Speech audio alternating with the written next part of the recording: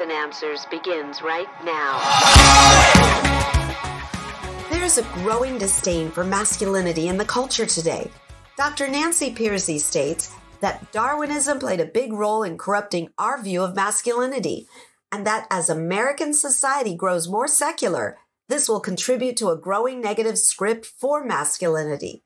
How can we restore the truth on manhood and womanhood? You're tuned to Evidence and Answers radio broadcast with our host, Pat Zukeran. Pat is an author, teacher, and international speaker in the area of Christian apologetics, the defense of the Christian faith. In our broadcast today, Pat concludes his interview with best-selling author Dr. Nancy Pearcey on her book, The Toxic War on Masculinity, and discusses how we can restore biblical manhood in our churches and our culture. Let's conclude this fascinating interview. Here's our host, Pat. I think in all your books is that disconnect that Christians have, that public and private split, or fact and faith, that kind of disconnect that we have here. And how does that come into play here when we're talking about manhood and womanhood? Yeah, so after the Industrial Revolution, as they grew up a large public sphere of factories and offices and financial institutions and universities, banks, and of course the government. And people began to say that this public sphere should be run by scientific principles, by which they meant value-free. In other words, don't bring your private values into the public arena, which is what we still hear today. Mm-hmm. Well, where were values going to be cultivated then?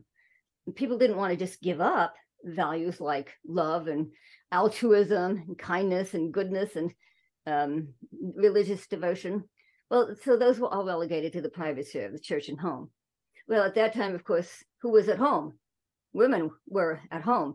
And so for the first time in human history, women were said to be morally superior to men. People began to say, well, women are in charge of values because women are more sensitive in the moral and spiritual realm. That had never been said before.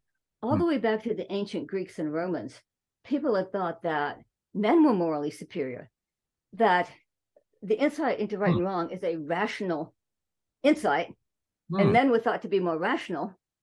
Therefore, men were thought to be more virtuous. In fact, the word virtuous comes from the Latin word for man, V-I-R, man, like in the word virile. So virtue had overtones of manly strength and honor. So this was completely new, that in the 19th century, women began to be seen as morally superior. And so what happened is a huge split then between the public arena, which was amoral and secular and supposedly scientific, and men were working in that arena all day. And then the home was supposed to be the realm where you cultivated morality and spirituality, and men were supposed to come home at night and be reformed and refined and renewed by their morally superior wives. So the private-public split, which sociologists often talk about, you know, how the modern age is characterized by this huge public sphere, which, you know, was not the case before. You know, when economic activity was carried on in the home, you didn't have a huge split. But now the public-private sphere also becomes a split between masculine and feminine. And so this is part of what we're up against today as well, is that it's still, from when I talk to young people, they tell me that definitely they feel that the double standard is still there. Like in a dating relationship, for example, it's the woman's job to hold the line on their sexual involvement or non-involvement. It's the woman who's supposed to be hold. And even after marriage, I was on an interviewed by a young couple who run a podcast, and so I asked them, you know, and they said, "Oh yeah, in the Christian world that they experience as young people, you know, like in their 20s, they said the message is that men are much more prone to sin and vice, to pornography and adultery and having affairs, and that it's a wife who has to sort of keep the husband in check. She has to make sure she's meeting all her needs, because if all his needs, did I say that wrong? That she's meeting all his needs, because it'll be her fault if he does porn or whatever. That this they're from their young people's perspective, that double standard is still very much in the Christian world. And I think it's still causing a lot of tension, therefore, between the sexes. We're still kind of letting men off the hook morally and holding women responsible for men's behavior. Oh, yeah. On a side note, I use that public-private split all the time. I just spoke at a youth retreat there in the San Bernardino National Forest, about 200 youth. And we talked about the Christian worldview and the public-private split. And all the time you see kind of the light bulb go off. And at the Q&A time, not only the youth, but youth staff and the pastors were saying, well, how does Christianity apply to psychology? How does Christianity apply to economics? How does Christianity apply to my view of the environment? They had never made that connection before. So it's a great analysis or tool I use all the time, the public-private split, fact, faith. If you guys haven't read Total Truth, you guys got to read it. It's a book you ought to read maybe before you read the other Nancy Pearcey books. Yeah, you're right, because that's where I deal with that. And here I just show that here's just one more place where that private-public split applies. And historically, it had a huge impact on the male-female relationship. So there it is again. Yeah. Well, let's start moving to the church now. How has the culture's attack on masculinity, affected the church? Yes, it was very easy to find examples, as you can imagine, of people saying that conservative churches lead to abuse, that any sort of headship theory leads to men who are overbearing, tyrannical patriarchs. I'll give you just one quote. This is from the co-founder of the Church Too movement, which started after the Me Too movement. And she said, the conservative Protestant male headship theology feeds the rape culture that we see permeating Christianity today. So there were psychologists and sociologists who said, well, wait a minute, where's your evidence? You're making these charges, but where's your evidence? And so they went out and did the studies. And what they found was actually just the opposite. They found that Christian evangelical men who are actually practicing their faith, who go to church regularly, who believe it, who are trying to live it out, test out as the most loving husbands and the most engaged fathers of any group in America. The first pushback I get, of course, is that, oh, sure, of course the wives said they were happy. Their husband's sitting right next to them. But no, they interviewed the wives separately. And these are drawing on large databases that are secular. These were not all of them. I have about a dozen different studies, but the largest ones drew on the databases that are secular and, that do, look at thousands and even tens of thousands of people. So they're not biased in their questions. And so what these studies do find that the wives themselves report the highest level of happiness with their husbands' expressions of love and affection. Evangelical fathers spend the most time with their children, and both in shared activities like sports and church youth group, and in discipline like setting limits on screen time or enforcing bedtime. Evangelical couples have the lowest rate of divorce. And then the real surprise, they have the lowest level of domestic violence of any group in America.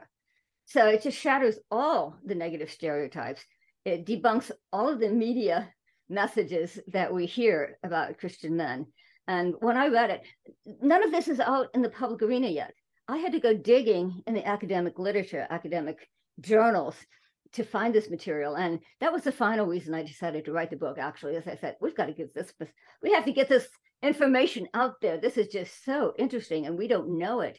And our really good, godly Christian men are feeling beaten down like every other man. And they need to know that the studies show, and it's not just, a pastor giving a pep talk.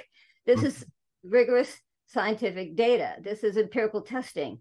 And so we should be bringing this confidently out into the public arena as evidence-based findings from social science. Yeah, and that's a really important point that you bring out. I was speaking in California at a denominational conference. And one of the things I mentioned is that I said, wherever Christianity has gone in the world, it has exalted the status of women. And everybody, all the pastors, all their heads were shaking at me like that.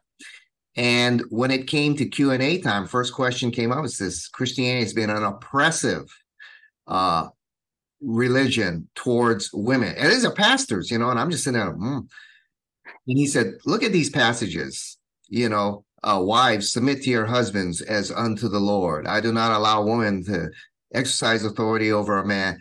Tremendously oppressive to it. This has been the most oppressive religion towards women.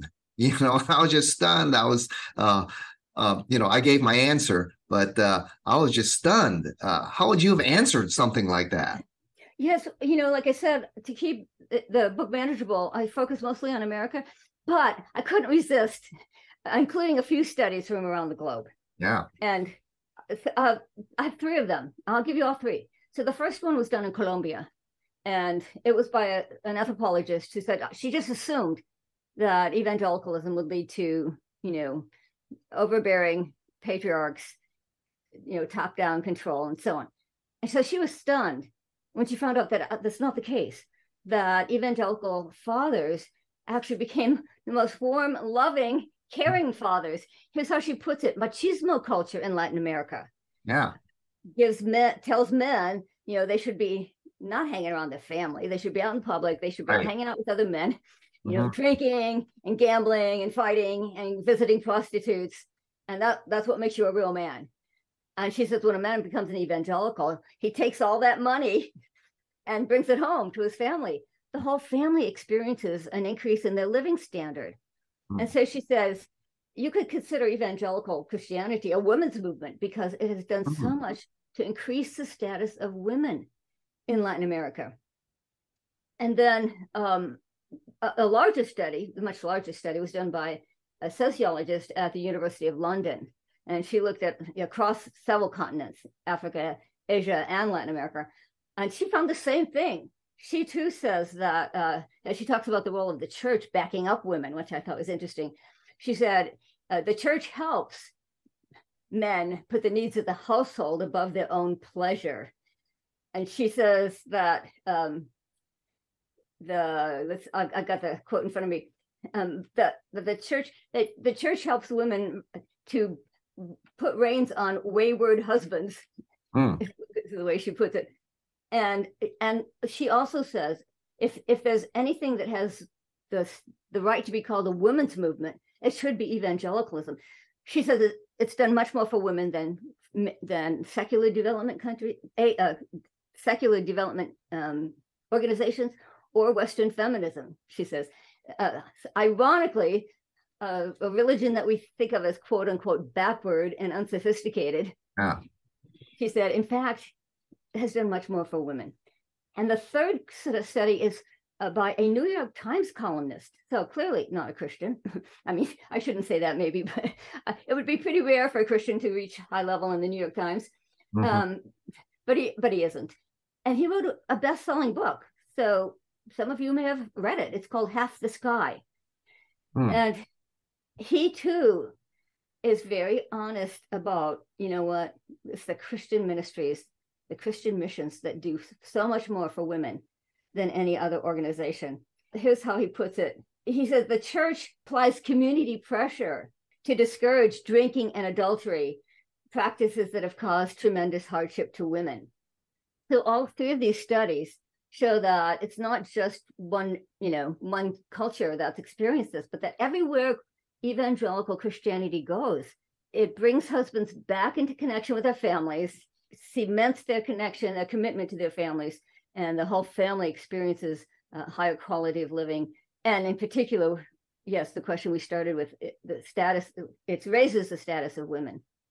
Yeah, that's well said. I'm gonna take this video clip of you and your answer and play it. Next time I get asked that question, I get it asked a lot. I don't answer it as well as you just did. So I'm gonna play this video clip. I'm gonna have Nancy answer this question. That's what I'm gonna do. Right. Well, Nancy, we talked a lot about the problem, but what are ways that men and women as you state, how can they rediscover their identity and find, how can we restore the positive identity of biblical manhood and womanhood?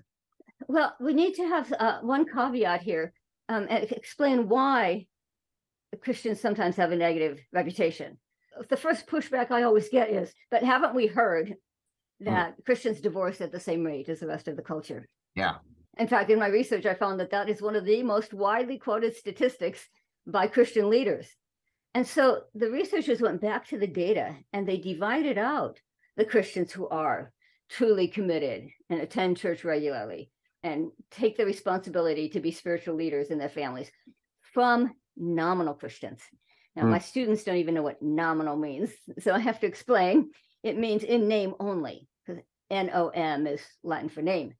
So these are men who, in a survey like this, might check the Baptist box, for example, but who attend church rarely, if at all. And these men test out shockingly different. They fit all the toxic stereotypes. Their wives report the lowest level of happiness.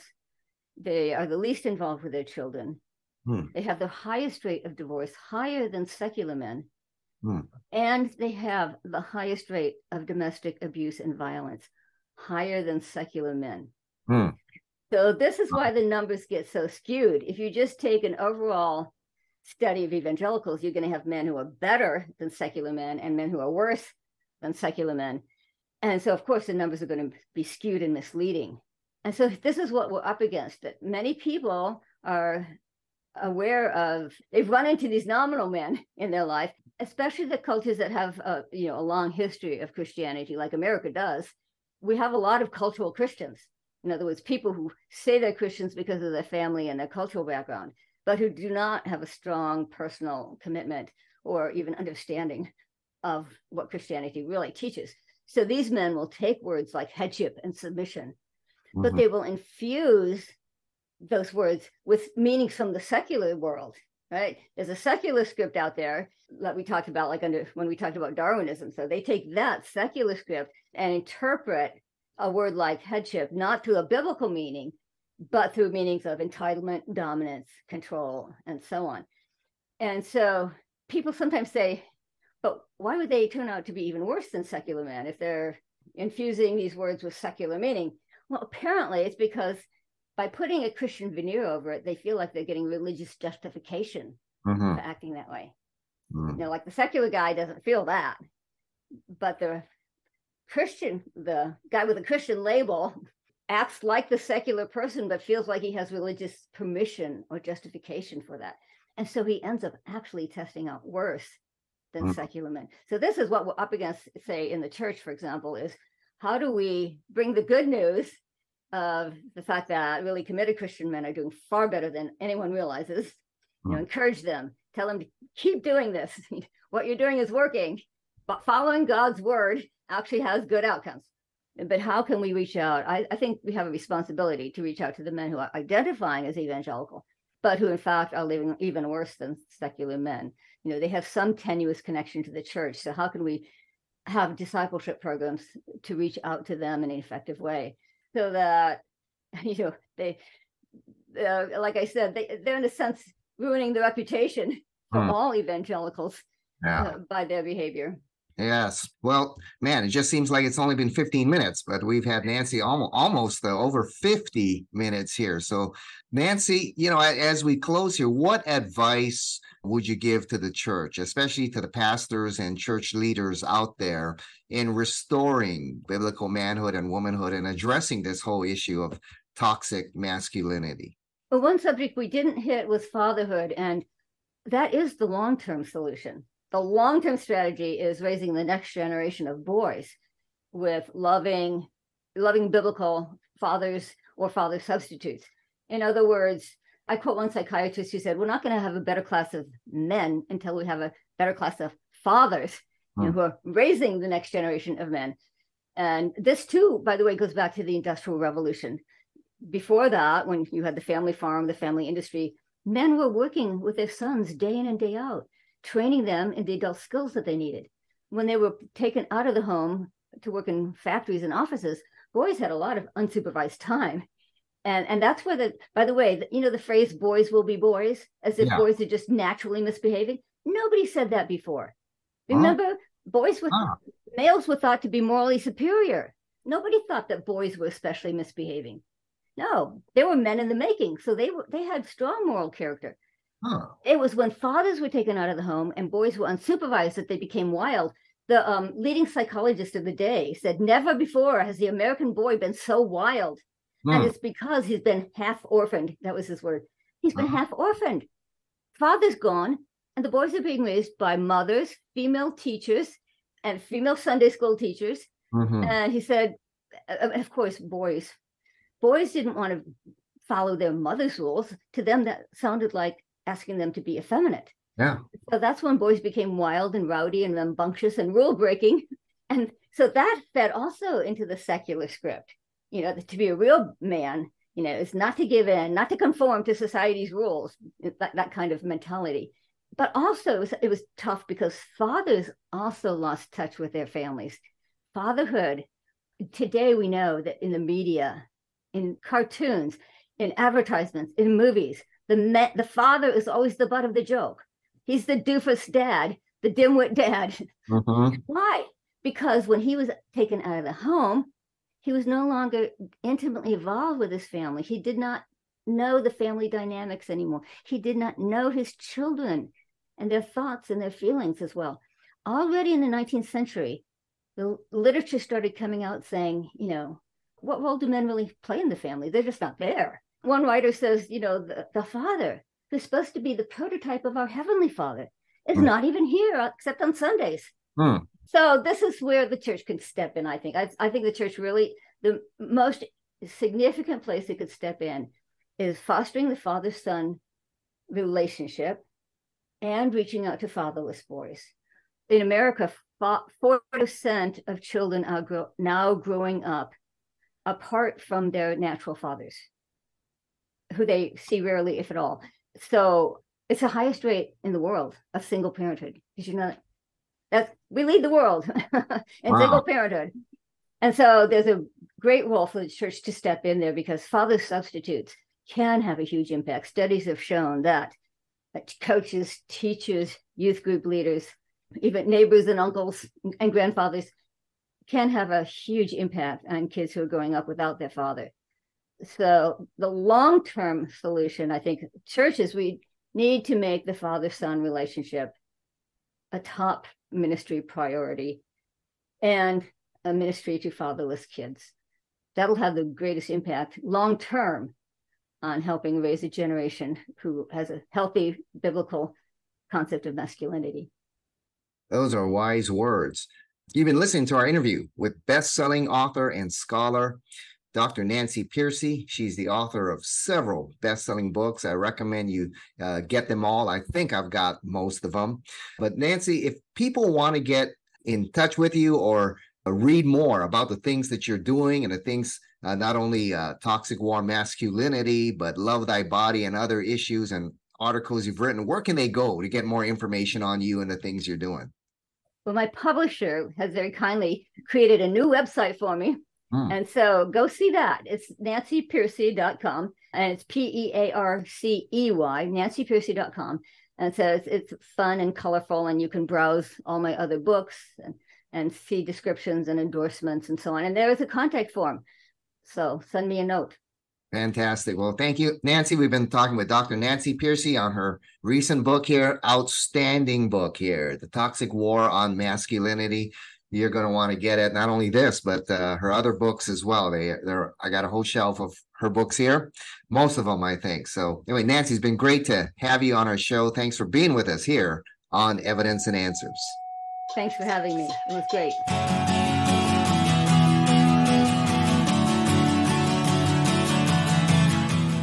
Once again, we've run out of time. Thank you for joining us here on Evidence and Answers. Our goal is to bring you the love of Christ and to equip you in your faith to always be ready to give a response. If you would like to hold an apologetics conference or series of teachings at your facility, contact Pat by calling him in Hawaii. That number is 483-0586, or you may email him through the Evidence and Answers website. That's evidenceandanswers.org. Be sure to browse through our listing of topics on our site. We have everything from atheism to Zen Buddhism. You will also find articles and additional audio for you to listen to or download. An additional location to find Pat's messages is on YouTube. Look up Evidence and Answers and hit the subscribe button. To keep quality broadcasts like Pat's on the air, we rely on generous financial support from you, our listeners. Donating is simple. Just log on at evidenceandanswers.org. Evidence and Answers is grateful for one of our sponsors, the Honolulu Christian Church. If you don't have a home church and are looking for a place to grow in your faith, check out the Honolulu Christian Church. For service times, log in at honoluluchristian.org. Join us again next time on the air or online as we provide compelling reasons for faith in Christ. That's Evidence and Answers with Pat Sukran.